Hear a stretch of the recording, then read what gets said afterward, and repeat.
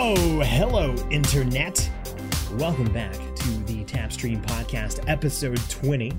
I cannot believe that we are 20 episodes into this. You'd think I would have had this figured out by now.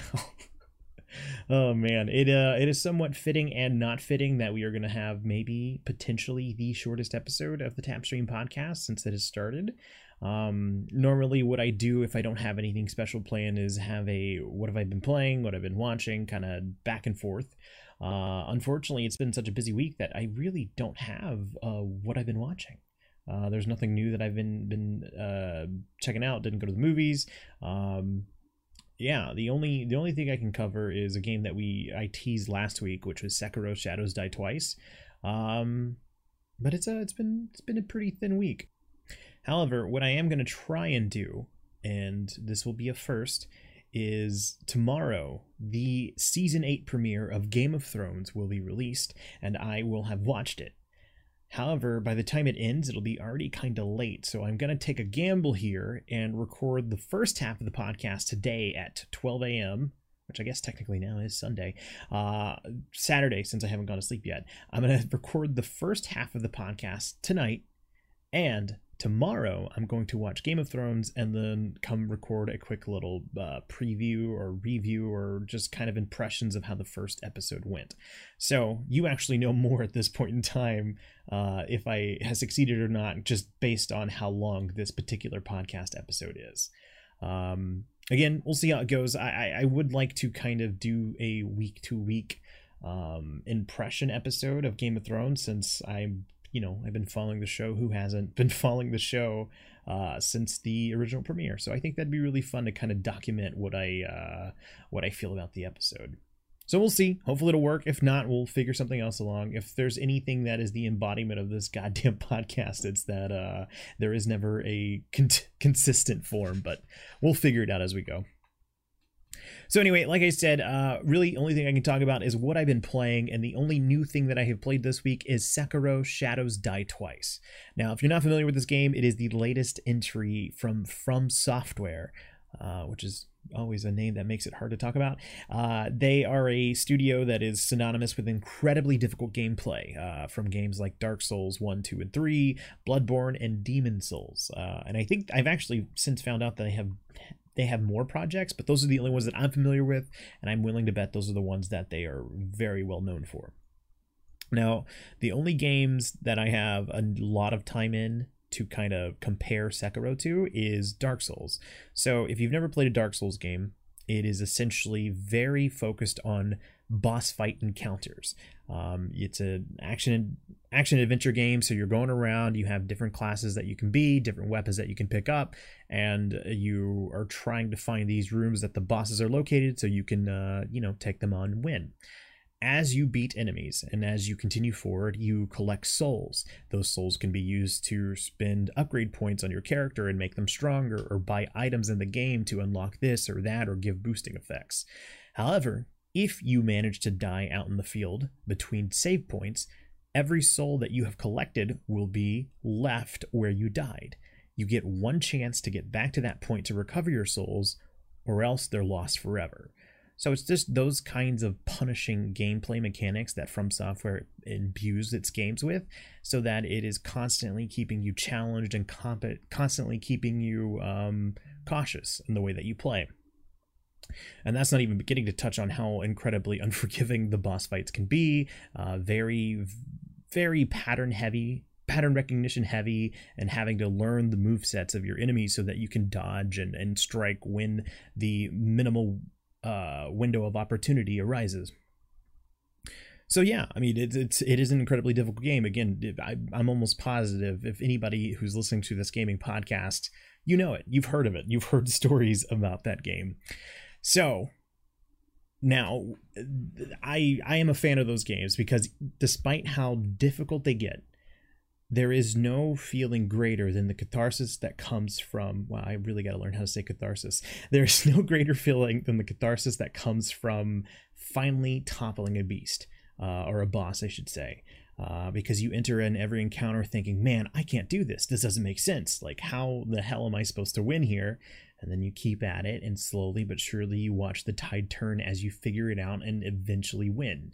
And it's just this amazing release of adrenaline and emotion and happiness that keeps me wanting to go to the next boss. And Sekiro is no different. It is I wouldn't say exactly the same. It's definitely different from Dark Souls. In fact, a lot of times if you hang out in the streams, you hear people talking about how you have to forget the skills that you learned in Dark Souls to be able to progress in Sekiro. And I think there is some truth to that, but we'll get to that in a second. Because at its core, what Sekiro has is that same, build up and eventual catharsis that From Software has become known for, and I love it. I'm really enjoying Sekiro. It has the incredibly difficult but satisfying gameplay, but in this, it seems like parrying is a lot more emphasized. So if you don't know what this game is, you are a shinobi or a ninja set in Japan, and that's about as far as I know when it comes to the story, because I rarely pay attention to story when I'm streaming, and it's one of my downfalls, but I know enough to get through. So you are this ninja that is going around and attacking enemies, and you have your blade, and as you engage in conflict with other enemies, you have to take into account parrying with your sword, because they have a new mechanic in this game called posture. Now, posture is a separate meter aside from the character's health, that if you build up the posture meter, you are then granted the ability to deal a death blow. And those deal either one death blow if it's a lower totem pole enemy, or if it's a higher totem pole enemy, you take a significant chunk out of their health. And it's a lot quicker than to just chip away at the health they have. So that posture meter represents whether or not their posture is broken. And every successful parry or deflection that you were able to pull off, it builds up that meter. However, the window of timing that they give you to land a parry is unforgiving, but satisfying if you can figure it out. Now, pair that with the fact that this game has taken away a stamina bar, which is something that the other games had been, pretty reliant on. You were able to move around constantly, run around, not worrying about how much you're attacking, because you don't have to take that into effect with your stamina. It creates this atmosphere where you get to be more aggressive with your attacks, and almost encouraged, I would say, because right after parrying, you are immediately within striking range. And so it's almost this frenetic feeling that I have in Sekiro that I don't think I really feel in Dark Souls. And I like it. It's a nice change of pace. Everyone told me that was going to be the case with Bloodborne, and although I do see it, I feel it even more in Sekiro. Because the way that I was playing Dark Souls 2 before we switched over to this was that I was this lumbering beast that had a giant club on me, and I would circle the enemies, dodge when I needed to dodge, and then I would just slam my club down, and I would do massive amount of damage. It was a slow and lumbering process that I would rinse and repeat. But with Sekiro, it's not necessarily that I can do that. One, because you are a character named Wolf. You don't upgrade him. Let me rephrase that. You don't give him different armor. You don't give him different weapons. You have his base character and his one sword. There are other things you can upgrade, like ninja or shinobi techniques, but for the most part, you were always going to be just the base Wolf. So the play style is pretty set in stone, but it allows you to be quick and on your feet when it comes to the timing with the parry mechanics, and I like that. The enemy patterns, the enemy pattern recognition is there too, but for some reason it feels a little bit more challenging, even down to the lower level enemies in Sekiro. Given that you have to break every person's posture to be able to conquer that encounter, I'm paying attention to it more than I ever did in any of the other Dark Souls games. So it's a little more engaging in that way. Now, another thing that I'm liking about this game is the way it handles traversal.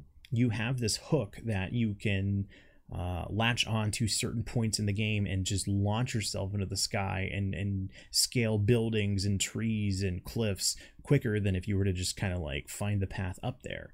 Now, I'm kind of harshly segueing into that from the combat because it is still always available even in combat. So there are times where I can go fight an enemy, need to quickly withdraw and look for an anchor point and launch myself away from combat, regain posture, which actually I'm not regain posture as the phrase, not necessarily the in-game mechanic.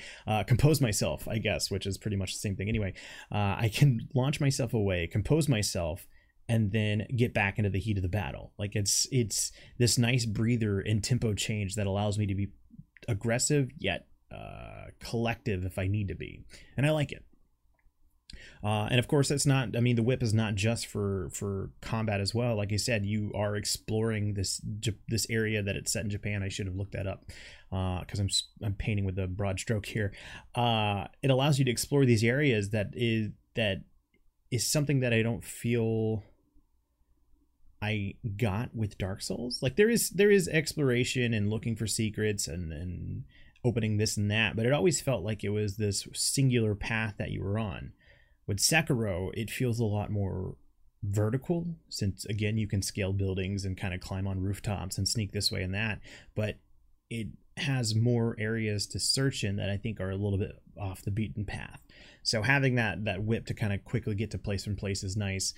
You have a double jump as well, and they're like every game has the, what's it called? It's like for example in Uncharted, there's a special word for it, but I can't think of what it is right now. Like in Uncharted, you would always know where you need to climb because the area was yellow, like that ledge was somehow indicated with yellow. You can kind of see it with Sekiro. It's not necessarily as prominent, but you can grab onto ledges and continue exploring upwards and downwards, and it's, I don't know, it's really fun. As far as my progress goes, I haven't even taken on a boss, so that's to show you how deep into it I am. I mean, I've put 10 hours into the game pretty much, but I don't know if that's on par with the general population of Sekiro. So far, the only big boss, or really mini boss, I could say that I have taken down would be the Chained Ogre. Since I started this game, people told me this was going to be the place that broke me and would make me want to quit the game. That only fueled me into wanting to continue past it, because I did. I spent about 2 hours on that boss before I was finally able to conquer him, and it was really fun. Again, it ties back into why I love From Software games so much. I was frustrated and upset and kind of at my breaking point all the way up until I finally beat it. And when it happened, I put my controller down and I was just kind of like exhaling just constantly and just had the biggest smile on my face because it was a satisfying victory. There's not a lot of games that can elicit that kind of emotion, so I've always found it special with these games. However, that was short-lived because that was on this past Tuesday. And on Wednesday, we ran into the first wall that I have been unable to climb. So shortly after beating the Chained Ogre, you get some items, you bring it back to the dilapidated temple, and you are sent on into this new area. And I have found a boss, another mini boss that has given me a lot of trouble. And they are called the Shinobi Hunter Inshin of Misen. I may have gotten that wrong, but they are this cloaked white figure that has a long spear, and they are surrounded by other enemies that makes their encounter damn near impossible. Because given the fact that they have a long spear and a thrusting maneuver, it is so hard to stay out of their range while taking on everybody else. The answer seems to be stealthy. But if anybody is familiar with me, they know that I am not the stealthiest person. So that's why I'm struggling so much there. If it was a one-on-one fight, I think I probably would have beaten it by now. But it's not. So I'm going to have to either find a way to adapt to being sneaky, or hopefully progress in other areas of the game and be able to come back to this one with a little bit more experience in every sense of the word. Because the main, like I said, the main thing that they're teaching you with this is the thrusting mechanic of the enemies. And if you time your dodges just right, you were able to parry that dodge. I'm sorry, you were able to parry that thrust, which is something you normally don't do. But again, from software, that window of parrying ability is so incredibly small that it's, you know, high risk, high reward. No, wait. Yeah, high risk, high reward. So yeah, I'm still learning that part.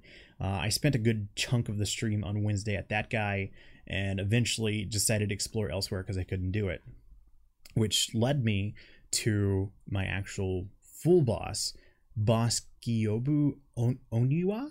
I don't know if I said that right, but I think I did. I looked it up. I tried to Google how to pronounce it because I wanted to be a little bit more considerate of these names, but I couldn't find one because every video I searched was how to beat the boss, not how to pronounce the boss's name.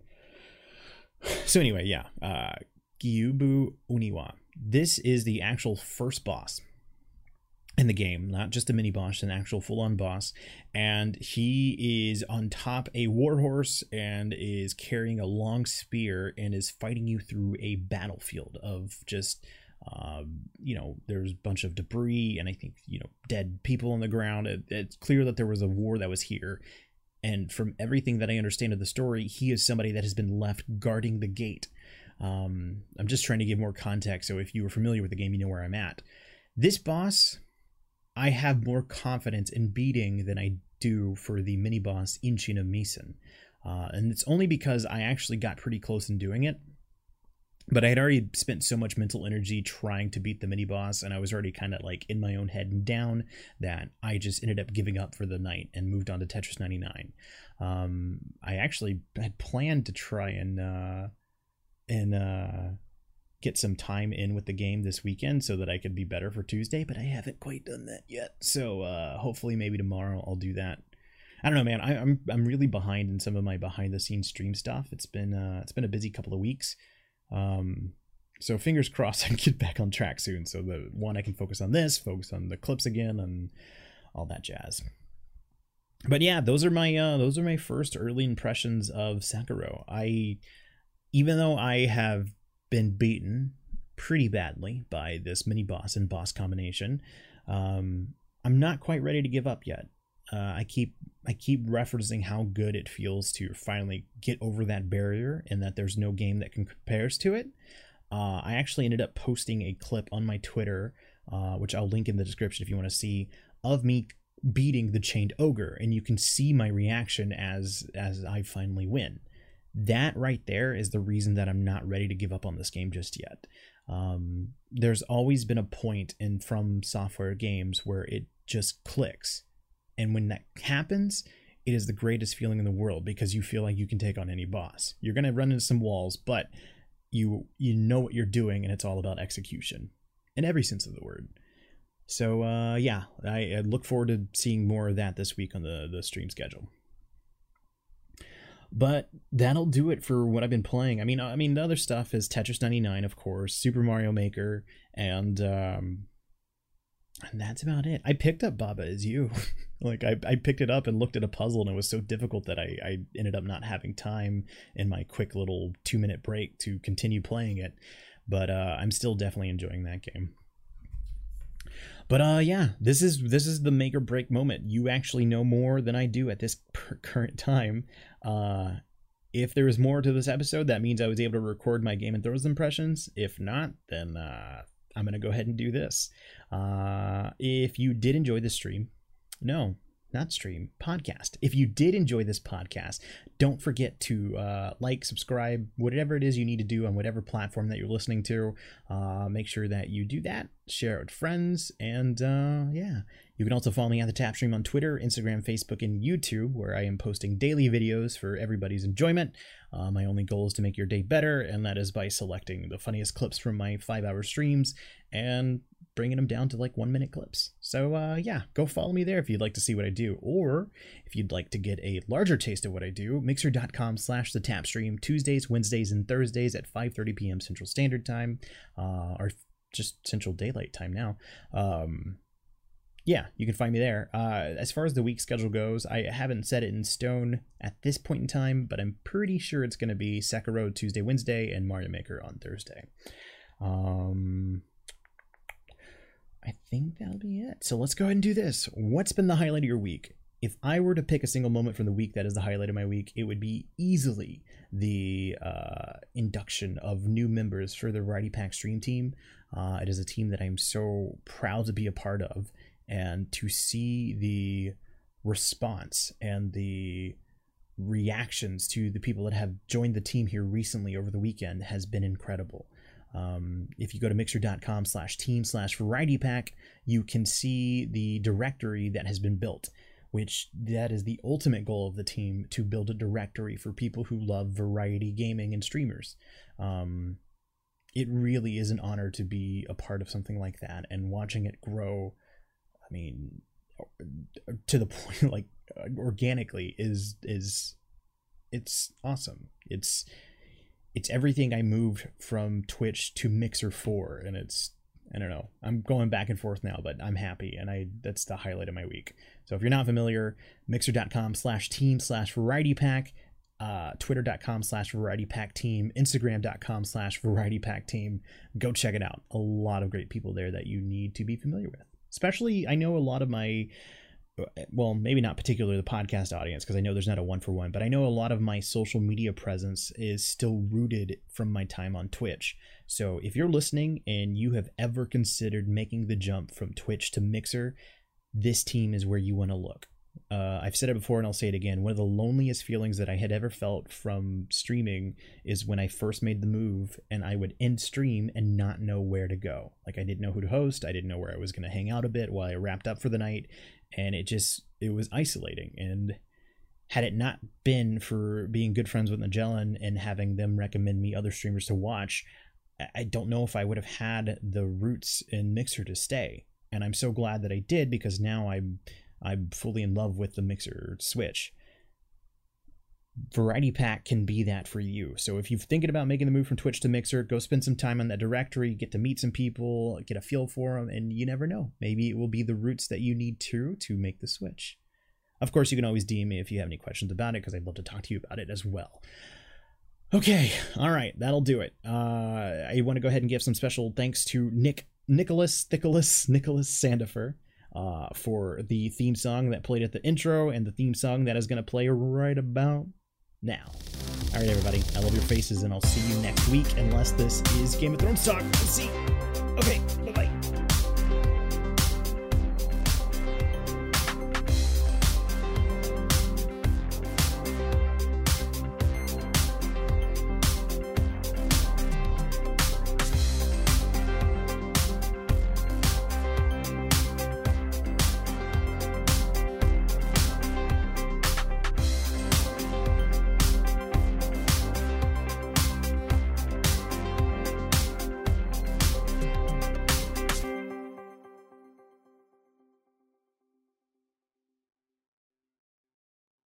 Okay, so I lied. I said there was going to be a little bit of a Game of Thrones review tagged on to the end of this episode, but what I think I'm going to do instead is post what I already recorded, which you just listened to, and I'm going to try and get a bonus episode up with a friend as we both discuss our impressions of the first episode of Game of Thrones. So it's not 100% sure that will happen, so I don't want to guarantee it, which is why you probably haven't seen any reference to it on social media, but hopefully later on, because this episode will be up at like 2 a.m. on Monday morning. Hopefully later on in the day, we will have a episode recorded together.